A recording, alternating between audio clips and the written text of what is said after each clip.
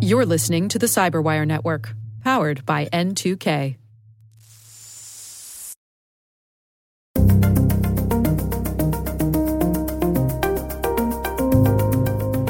If you're just delivering training that tells people, look out for sender, don't click this, you might be meeting regulatory requirements, but you won't be solving the problem.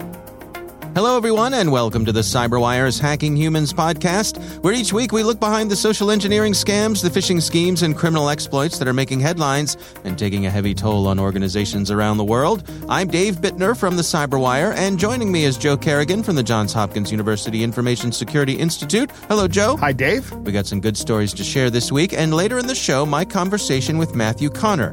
He's founder of an organization called Conscientious Security. We're going to be talking about a phishing study he conducted when he was working with F-Secure. All right, Joe, good to be back, first of all. We took a week off last week, tending to some family business, but glad to be back in the saddle here. Also wanted to share with our listeners that we are kicking off our 5th season of Hacking Humans this week. Isn't that great? It is great. Congratulations, Dave. Well, thank you. Congratulations to you. I couldn't do it without you. Of course not. I think together we've really done something here. I think 4 years behind us and more to come. Almost 200 episodes. So thanks to all of you for listening, and of course thanks to our sponsors for making it possible. We do appreciate it. We're grateful to both parties. We are indeed. All right, well, let's dig into some stories here this week. I'm going to start things off, and I saw a press release come by.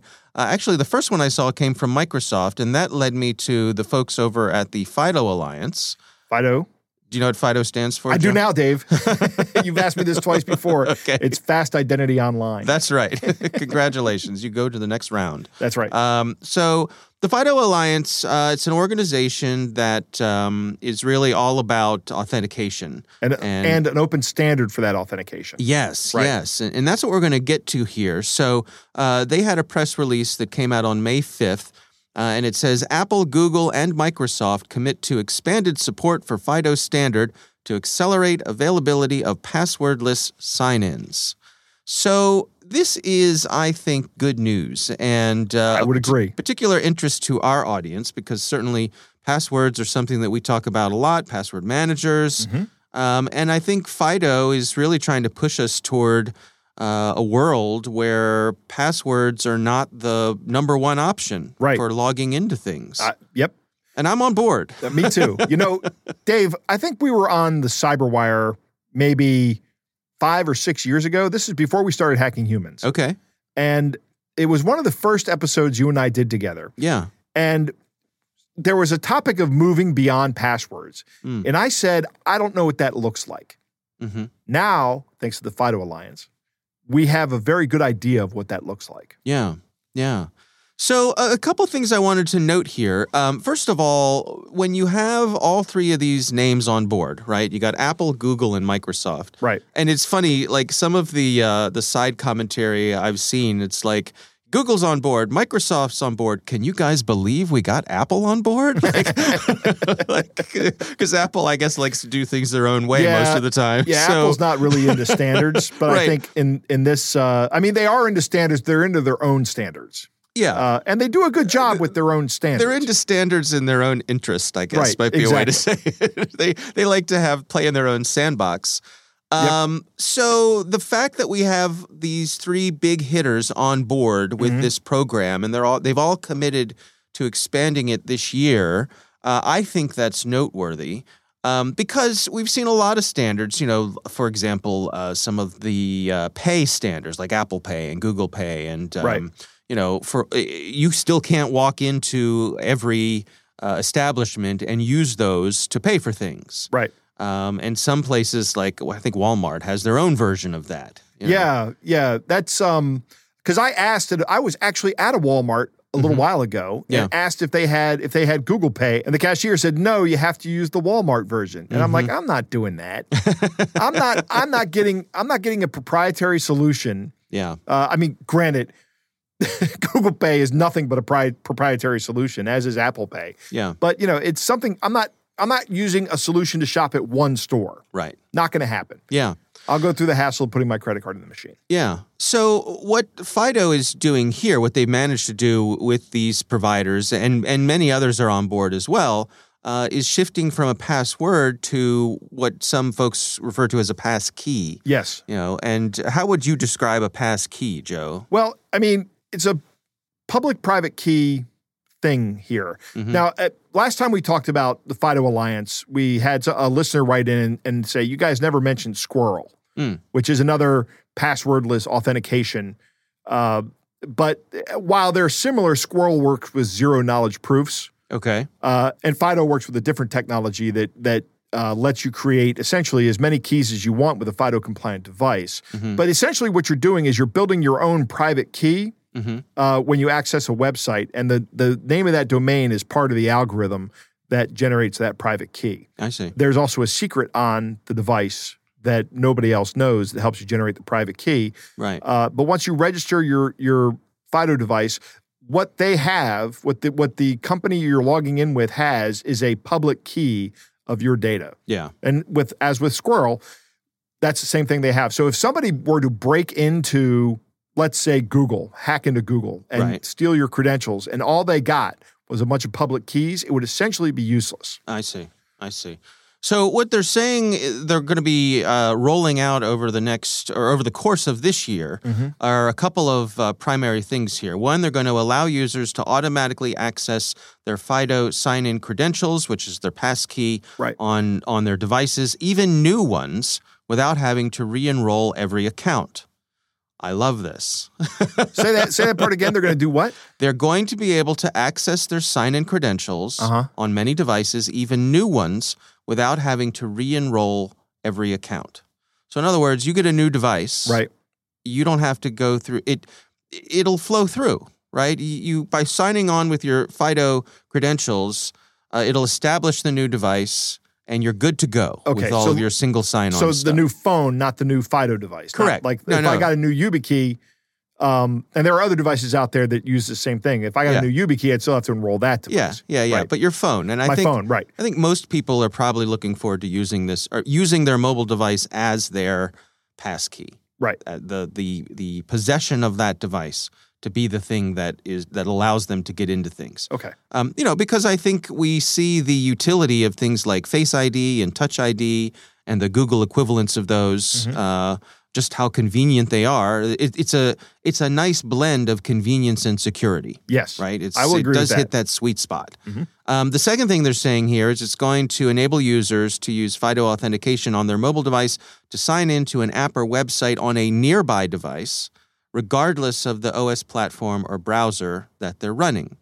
So I've already seen this in play with within the Apple ecosystem, where you can, like if you have your mobile device, your iPhone, or even like your Apple Watch, that can serve as a verification system for logging into a desktop Mac or something like that. Okay.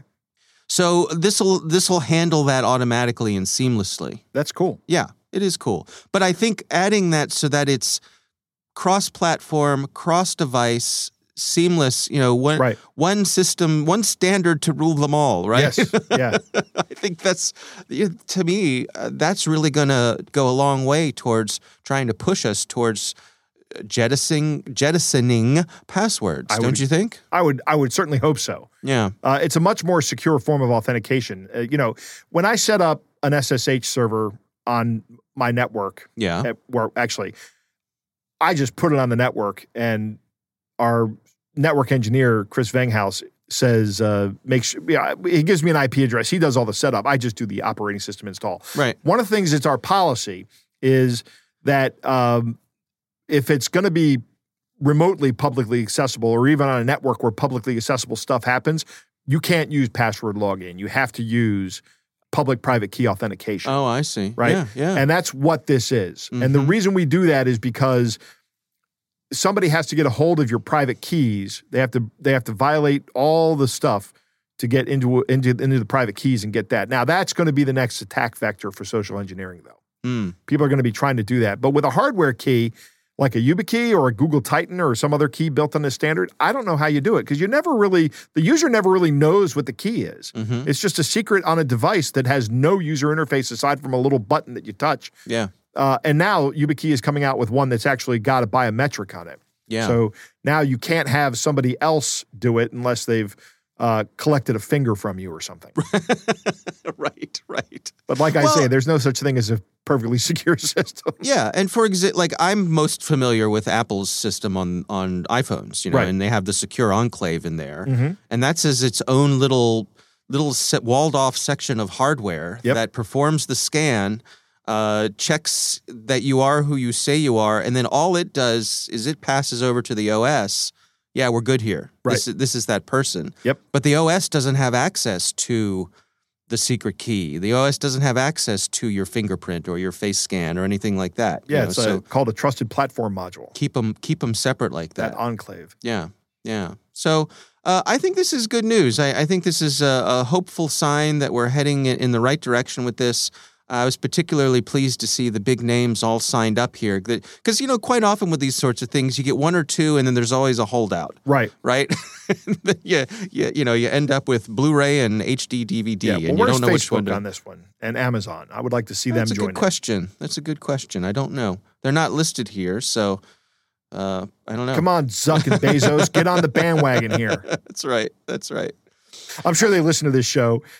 Yeah, I'm sure. Yeah, I just motivated them to participate. Sure. Yeah, Zuckerberg is just sitting by his mobile device every week, Joe and Dave are going to say waiting this week. for Hacking Humans to drop. I'm sure that's exactly what happens. Right.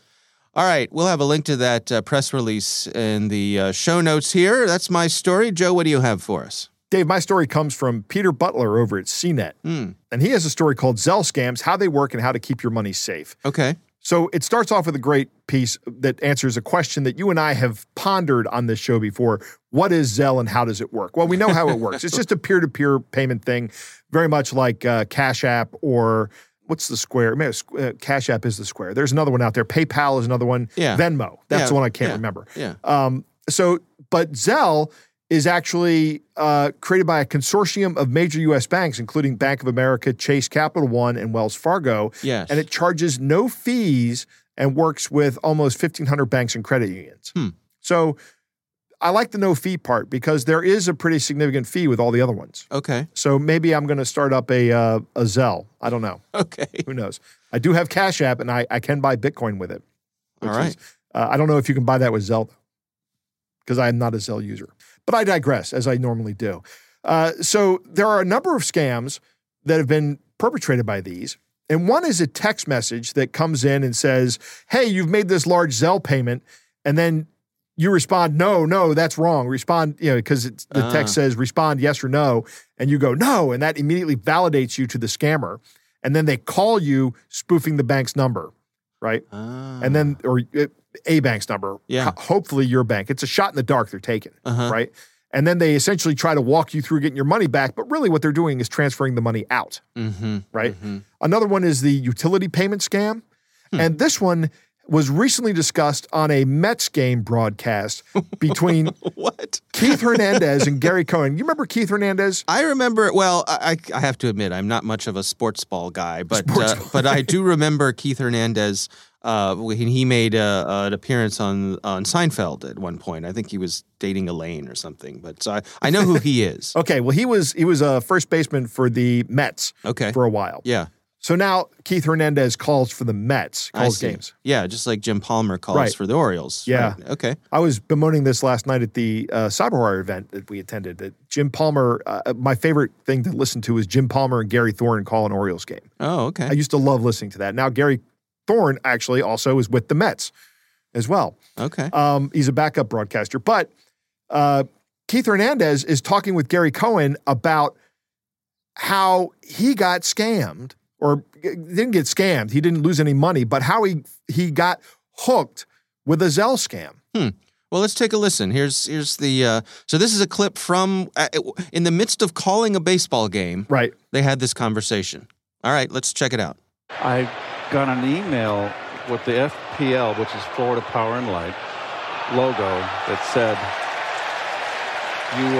did not pay a down payment of X amount of dollars, and we are going to turn off. We send a guy out today. If it's not paid within 30 minutes, we're going to shut your power down. 30 minutes. 30 minutes. And I bit the hook. You fell for that? And I called the guy. Segura gets in front of McNeil's ground ball. Go on. I called the number like an idiot. And I'm listening to this guy. And then finally I snap. I said, I know you are a monopoly. Okay, I've been here for 20-something plus years. I pay on time, and you're going to send a guy out and shut my power down in 30 minutes? That is baloney. Can I ask you one question, Keith? The guy you got on the phone, was he a Nigerian prince? No, he wasn't. He had a Spanish accent, and I just snapped on him. Well, let me ask you a question. In the course of all of this, reading the email, getting a little nervous, calling the number, snapping on the guy, at what point did you realize that this was not actually Florida Power and Light threatening to turn off your electricity? I've been a very dependable customer. I said, this is baloney. So I called my banking institution, and Lillian, as my representative down in Florida, and she just said, Keith, no. I had to pay through Zelle, and I never heard of Zelle. And it's really almost like Todd Zeal's spelling. It's Z-E-L-L-E. I go, what's Zeal? Zelle. I go, what the heck is that? You got to be kidding me. And then it kind of sunk in. You know, unfortunately, these kinds of scams often get perpetrated on senior citizens like yourself. I know. I just don't expect you to be the one to fall for it. All right. Well, good news that he didn't get scammed. Right. That he realized it was a scam, right. I guess. But you know what?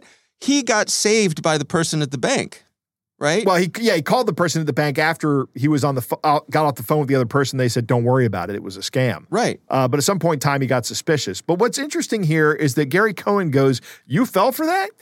Huh. Which is also, I think that what Keith Hernandez fell for here is something that's easy to fall for. And Keith is talking about how they call him in the morning. He's had one cup of coffee. He's kind of groggy, and they hit him with, hey, your power's about to be cut off in 30 minutes. Right. And that immediately just sends him into a panic. Yeah. Right? He has to act. He has to act now. Right. Right. So he can brew that second cup of coffee. But he starts thinking about it, and he gets angry and starts, going. I guess he channels his inner Joe and starts yelling at the guy, because this is exactly how I'd handle it. No, I pay my bill every month. But eventually realizes it's a scam. And I think, but Gary Cohen's response is also kind of a natural response. It's not a helpful response, but a lot of us say this. I can't believe I fell for that or you fell for that. It's something we do. Yeah, well, I mean, look, we make the point many, many times over and over again here that you should not shame the victim. Correct. Right? So I think hopefully Gary can come away with that lesson. Yes, because Gary listens to this show too. Well, yes, he does. Gary and Zuck, they probably have coffee together. In between innings, they listen to our show a couple minutes at a time. I'm sure that's what happens. Right. But yeah, I mean, have some sympathy here. And look, hey, it can happen to Keith Hernandez. I suspect his bank account probably has a little more in it than yours or mine. I don't know. It does. Former major leaguers versus current podcasters. Probably has a higher level financial advisor than you or me. Yes. Well, I mean, Dave, we are rolling around on this podcast. That's right. Wheelbarrows full of cash. Right. That's right.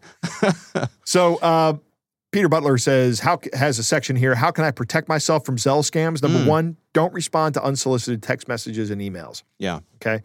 Watch for red flags such as urgent deadlines or Zelle requests from new recipients. Never give anyone your two-factor authentication code. These are the codes that are sent to you over your phone. Right. This is why I classify this as one of the least secure forms of multi-factor authentication. And I do not say you should not use it if it's the only thing available to you. I'm just saying you should move along the spectrum to the more secure options.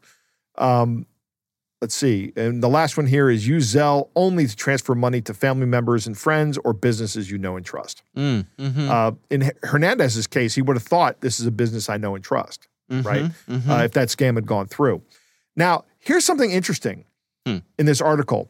In June 2021, the Consumer Financial Protection Bureau clarified its position on banks required compliance with the Electronics Fraud Transfer Act of 1978. Okay. Also known as Regulation E. And they said that if a third party fraudulently induces a consumer into sharing account access information, that consumer should receive the same protections as if the money were acquired from a stolen debit card or other banking access device, which is interesting. Yeah. So this article correctly points out that normally when you have you're the victim of Zelle fraud or some kind of peer-to-peer cash or peer-to-peer money sharing app, the banks usually tell you, tough luck, you authorize that transaction. Right. And you have two ways of recourse. One, they say that once the media gets a hold of one of these stories, they almost immediately refund the money. Right? Which is great. But now you can also go to the Consumer Financial Protection Bureau and file a complaint with them. Okay. So you can try to bring the heavy hand of regulation down upon them. Yeah. I don't know how effective that would be. Oh, it's worth a shot. It is, but yeah, it's better than doing nothing. Yeah, absolutely.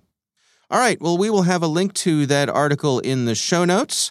Joe, it is time to move on to our catch of the day.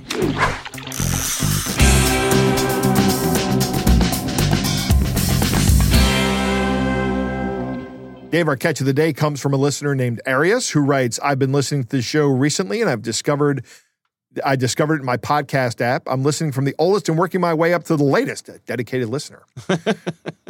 Currently, I'm in the early 2020 shows, so I have about 1.5 years of show to catch up. So, I mean... Condolences. Yeah, I don't know if I could sit down and listen to a year and a half of this show, Dave. That's right. That's right. So if this catch of the day makes it to the show, say hello to me. Well, hello, Arius. Right. So a year and a half from now. I will listen when I get to it. Yeah. Okay. Good. All right. So this is a text message exchange that I think Arius got. It's a wrong number scam. Okay. Right? Mm-hmm. So it's being perpetrated against him by somebody who is claiming to be a female. Okay. So Dave, you always do the best breathy female voice. Okay. So why don't you play the part of the scammer and I will play the part of Arius. And I like Arius's first response. Starts off like this. Hello there.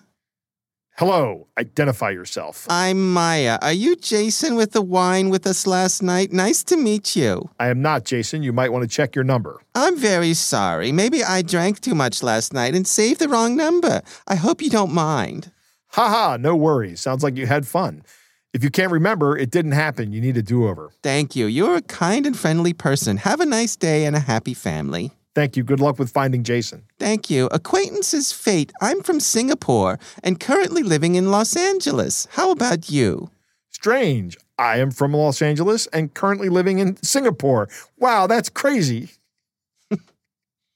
We're the opposite, LOL. Small worlds, huh? By the way, you woke me up at 1:30 here in the morning. I do not believe. What part don't you believe? You are not from Los Angeles. Why not? Compton, to be precise. Okay. So what's up? Got a picture of yourself? I mean, if you want to get to know each other, at least I can put a face to your name. Of course. My name is Mia, and I'm 35 years old. How about you? And this person sends a picture of a woman that is probably a model because she is very attractive. Yes. Right? And she does not look like she's 35 years old. No. I have that. Right. And this person probably just went out on Google and found a picture of a very attractive woman that looked like she would come from Singapore, and that's what he sent. And Arius sends back this picture of a guy leaning against some equipment like a DJ. Mm-hmm. And he says, I am Blake, 38 years old, and I'm a radio DJ. Nice to meet you, Blake. Your work is very cool. You are a gentleman. Thank you. By the way, you're a gorgeous lady. Thanks. Are you a radio DJ in Singapore? No, in Los Angeles. I am on vacation right now. What do you do for a living? Wow, that's great. A vacation can relax you and help you. I'm a jewelry designer with my own company when I'm all bespoke and doing real estate and crypto investments with my aunt. You're an entrepreneur too. I invest in crypto as well. I hate all this up and down stuff, worse than a roller coaster. I have a few mining rigs for crypto back in LA. My brother is running them right now. Wow, that's so cool. You're a man with a great mind. It was such a pleasure talking to you. Likewise. Do you have any other chat software besides this one? What's wrong with this one? You can add a contact information to facilitate our conversation. I believe we can also become better friends. What do you think? You need to practice your scamming skills a little bit more. I can tell you're a beginner and you're boring me. Bye. Then I'll lie to your family. Bye. I don't know what that means, but he says, I could train you. I have a group of very talented guys who could teach you to do this better if you'd like to work for me. And that's the end of it. Yeah. It's pretty interesting. This has a lot of hallmarks. I don't know what the end game is here. Maybe a crypto scam because she mentions crypto, or the scammer mentions crypto. And also interesting, she's trying to get him off this platform. Right. That was a big red flag for me. Yeah. So good work. Good work on talent. And by the way, who are your guys that you know that can train them better? Is that us? Well, pen testers probably. Yeah. Something. Who knows? Who knows? Thanks for sending that in, Aries. Yeah, that was a good one. We would love to hear from you. If you have something we would like to consider for the show, you can email it to us. It's hackinghumans@thecyberwire.com.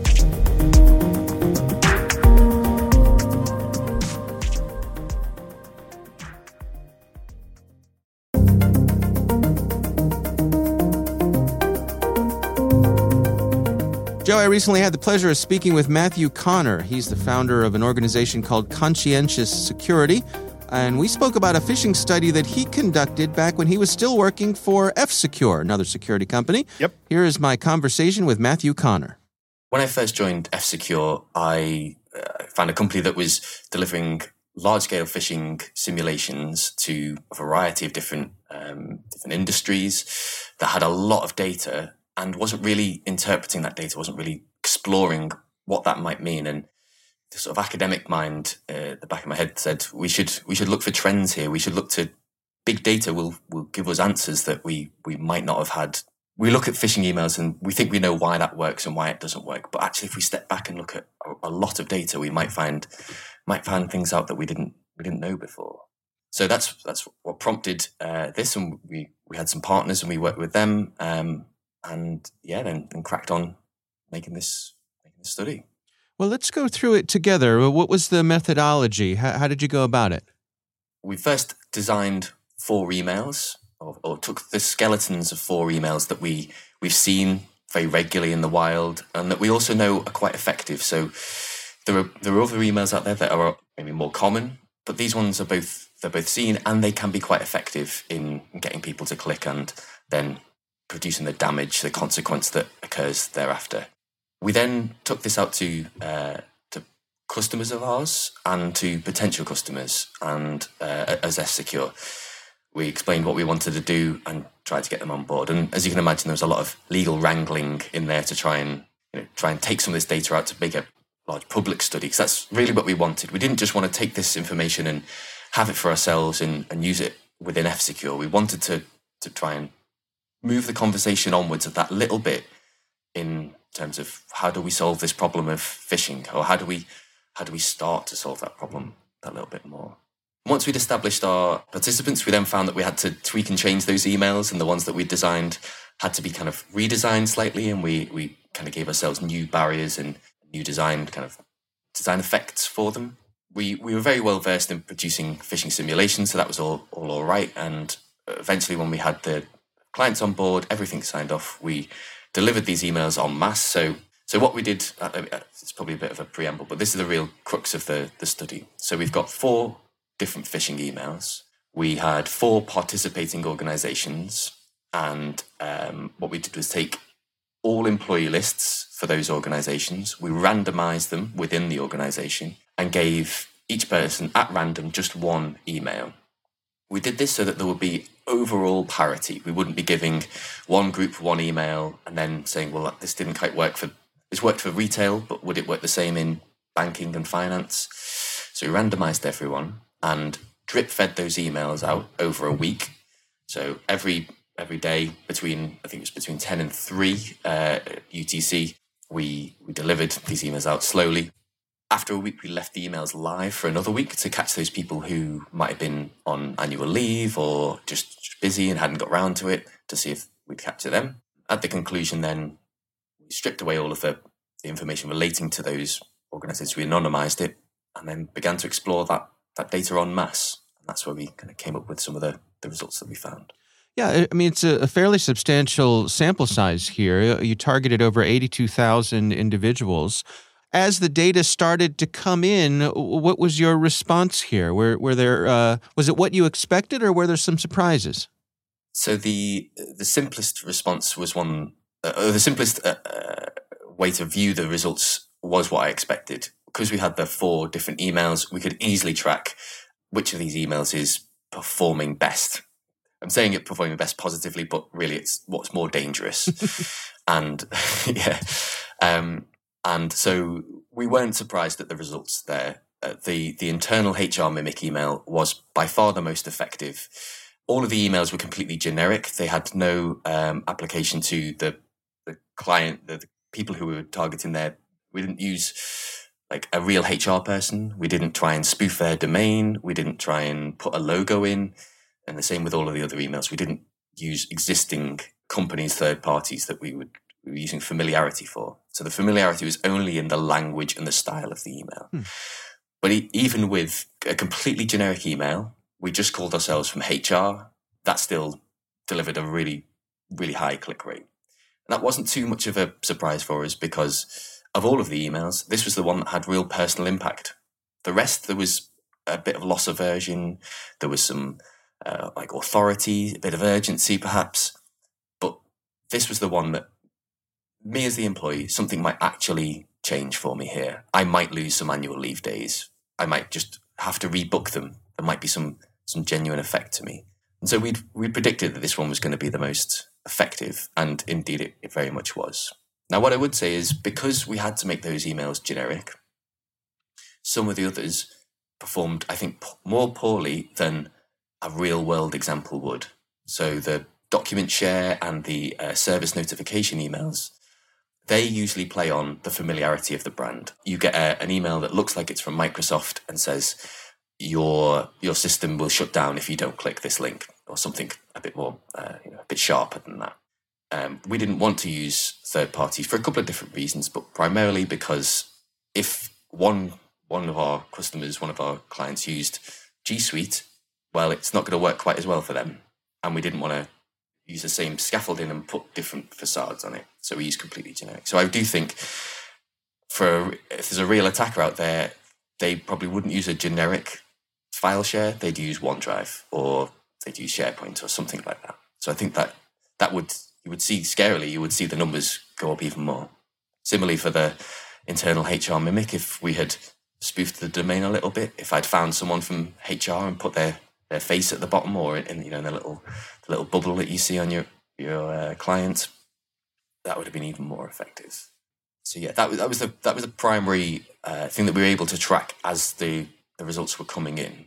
It really surprised us, but with hindsight, it maybe shouldn't have, was that the parity between those people who have had or who work in information security themselves, those in IT, those in DevOps, those people who understand a lot more about how these computer systems work versus someone from finance or someone from sales who uses information technology but doesn't necessarily need to know how and why it works, that they were just as susceptible as everyone else. That kind of shocked us, and that was something that I think that's what really, to me, challenges the received wisdom of the whole industry, which in summary is knowledge is not enough to prevent phishing attacks. Knowledge about phishing and about the techniques that people use and what to look out for, it's critical. You have to have it, but it's not enough. And that really speaks to the experience I've had in my commercial time as well, where we would deliver endless amounts of training about look out for this dodgy sender domain. Hover your mouse over the link here. Look out for spelling mistakes and grammatical errors. And we trained people over and over and over again with this, and they still fell victim. So clearly, to me, knowledge isn't enough. We need something more. One of the things that you tracked was the ability for people to report these emails, and that made a difference as well.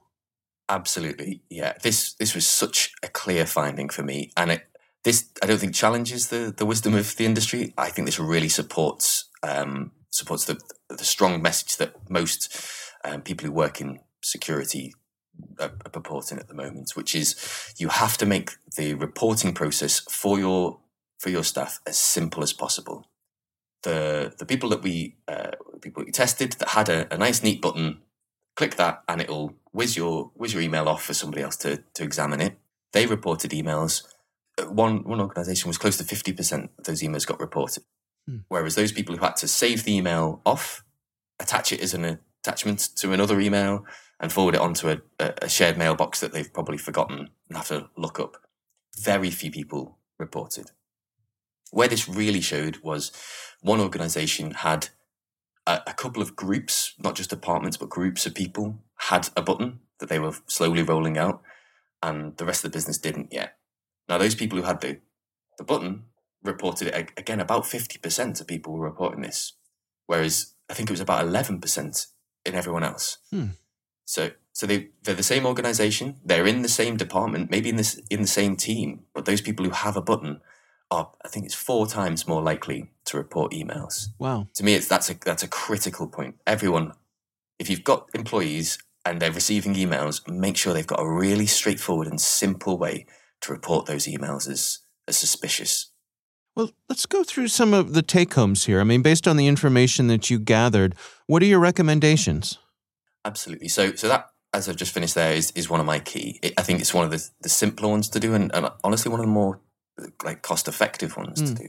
Make sure staff have a really simple way to report emails. There are free options out there. Grab one of them, install it in your clients, and provide that information for your staff. More than that, though, I think if you really want to start trying to solve this problem, you really see this as a risk, which I think every business should. If you look at the numbers of how much is lost in a single year, I think it was the FBI said 7 billion was lost, something like that, through overall all attacks. But a large portion of those are started with phishing attacks. Is go that extra step in trying to solve this problem for your staff. For me, why doesn't the knowledge prevent people from clicking on links or opening documents or providing credentials? It's because it falls out of their mind. They don't recognize it when it's actually happening. I think the key element you can do is you can teach them to observe their own behavior. So I can spend a day a week providing you with the latest phishing attacks, and this is what it looks like, and this one's a COVID-19 one, and this one's to do with a Ukraine fundraiser, and they always look, every time they look different, but the skeleton of them's the same. It's always looking for something that you want to get, something that you want to avoid, using some sort of authority or authenticity, using familiarity, and especially with some time urgency.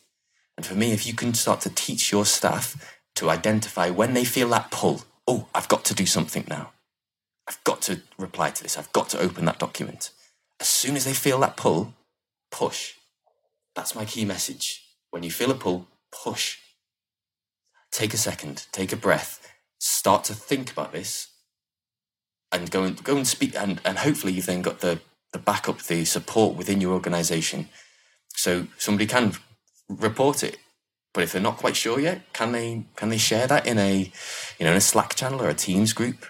Have they got someone that they can clearly find to share this with, share a screenshot and say, I've just received this email, what do you think? That kind of cultural support is essential. If you're just delivering training that tells people, look out for sender, don't click this, you might be meeting regulatory requirements, but you won't be solving the problem. You've got to go that step further.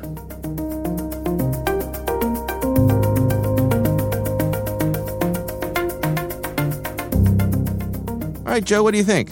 This is an interesting study. I took a look at this study. It's a pretty good study, and I like the way it was set up. 82,000 people. Yeah. That's a good sample size. Yeah, exactly. Right? And if you look at this with adversarial thinking, Matthew says best, he really means, most dangerous or the worst, as he says, right? Right. I think it's fascinating that the internal HR memo was the most effective. I'm not surprised by that. But this was a minimal effort, generic template thing. Did you look at the study? No. You know what the effectiveness of this was? 22%. Wow. 22% of the people that got this email clicked on it. That is remarkably high. Yeah. I think. 1 in 5, 1 in 4 or 5. Right. Yeah. So, if I'm a scammer, that's all I'm sending is those. Mm-hmm. So now everybody watch out for emails from your HR department. They could be from Joe. They could be from me. That's right. That's right. I think that using generic templates is good for the study. It gives you a solid baseline. Yeah. Right. But if somebody were to target your company specifically, and he said there's only 4 organizations that participated in this, which means on average these companies had 20,000 people working for them, which is a good target, right? A good sized target. If I'm going to target 20,000 people, you can bet I am making these things personalized. Yeah. I'm coming up with, I might even register a domain. I'm going to steal the logos. I'm going to make an HR letter that looks like I'm going to find out who your director of HR is. Right. And if I do that, I guarantee you I get more than a 22% click rate. Mm-hmm. It also strikes me that a company of that, if you're in a company that has 20,000 people, just by necessity, a lot of the communications you get from the company are going to be generic. Yep. Because there's no way they can personalize it for everyone. That's 100% correct. So you're going to be used to things being a little sterile, a little clinical. Yes, you are. Yeah, and I think that makes it more likely that you might fall for something. I think you're right. Yeah. I think that's a good observation. What else? I think it's interesting that IT, security, and DevOps were just as susceptible as everyone else. Yeah. Right? Yeah. We're not special. No, everybody's human. Right. Yeah. One of the big takeaways from this thing is I have 2 big takeaways from this interview. Number 1, user interface is key when it comes to reporting spam or suspicious emails, right? He says, Matthew's talking about the if you can just click a button on an email, that on the email interface, it says, send this off to the spam team. That is 4 times better than having something where you have to save it as an attachment and send it off. Right.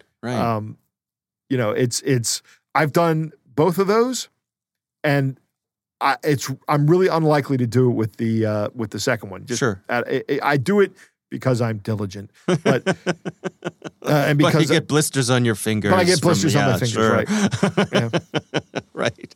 I like what he says here. When you feel a pull, push. That's a good way to remember things. One of the key things, the other key takeaway from this is that people are going to stop thinking about security stuff when they're far away from the training, right? That's why your security awareness training needs to be as continuous as possible. Yeah. Right? It's much better to have the short weekly or monthly training event that's takes just a couple of minutes than it is to have the annual event where everybody gets inundated with things. Because, I'll bet if you looked at the chart of clicking after that event, if you just tracked phishing susceptibility, once you have that event, it goes down for some period of time. Right. Once you have that training event. And then it slowly creeps back up. That's a study I'd like to see someone do. Yeah. So if maybe F-Secure is listening right now, maybe they can do that study next. Well, they must be listening too, because everybody does. Yeah. I mean, some of the numbers coming out of these there's just bananas, right? And there are lots of good things about bananas. Bananas are tasty. They are nutritious. They're very portable. Yes. They're fairly durable. I'm trying to think of any downsides to bananas. Any downsides to bananas, Joe? Banana is not magnetic. Good point. Yep. Good point. All right. Well, our thanks to Matthew Connor from Conscientious Security for joining us. We do appreciate him taking the time.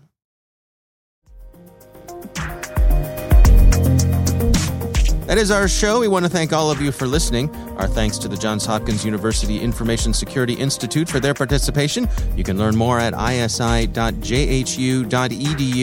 The Hacking Humans podcast is proudly produced in Maryland at the startup studios of Data Tribe, where they're co-building the next generation of cybersecurity teams and technologies. Our senior producer is Jennifer Iben. Our executive editor is Peter Kilpie. I'm Dave Bittner. And I'm Joe Kerrigan. Thanks for listening.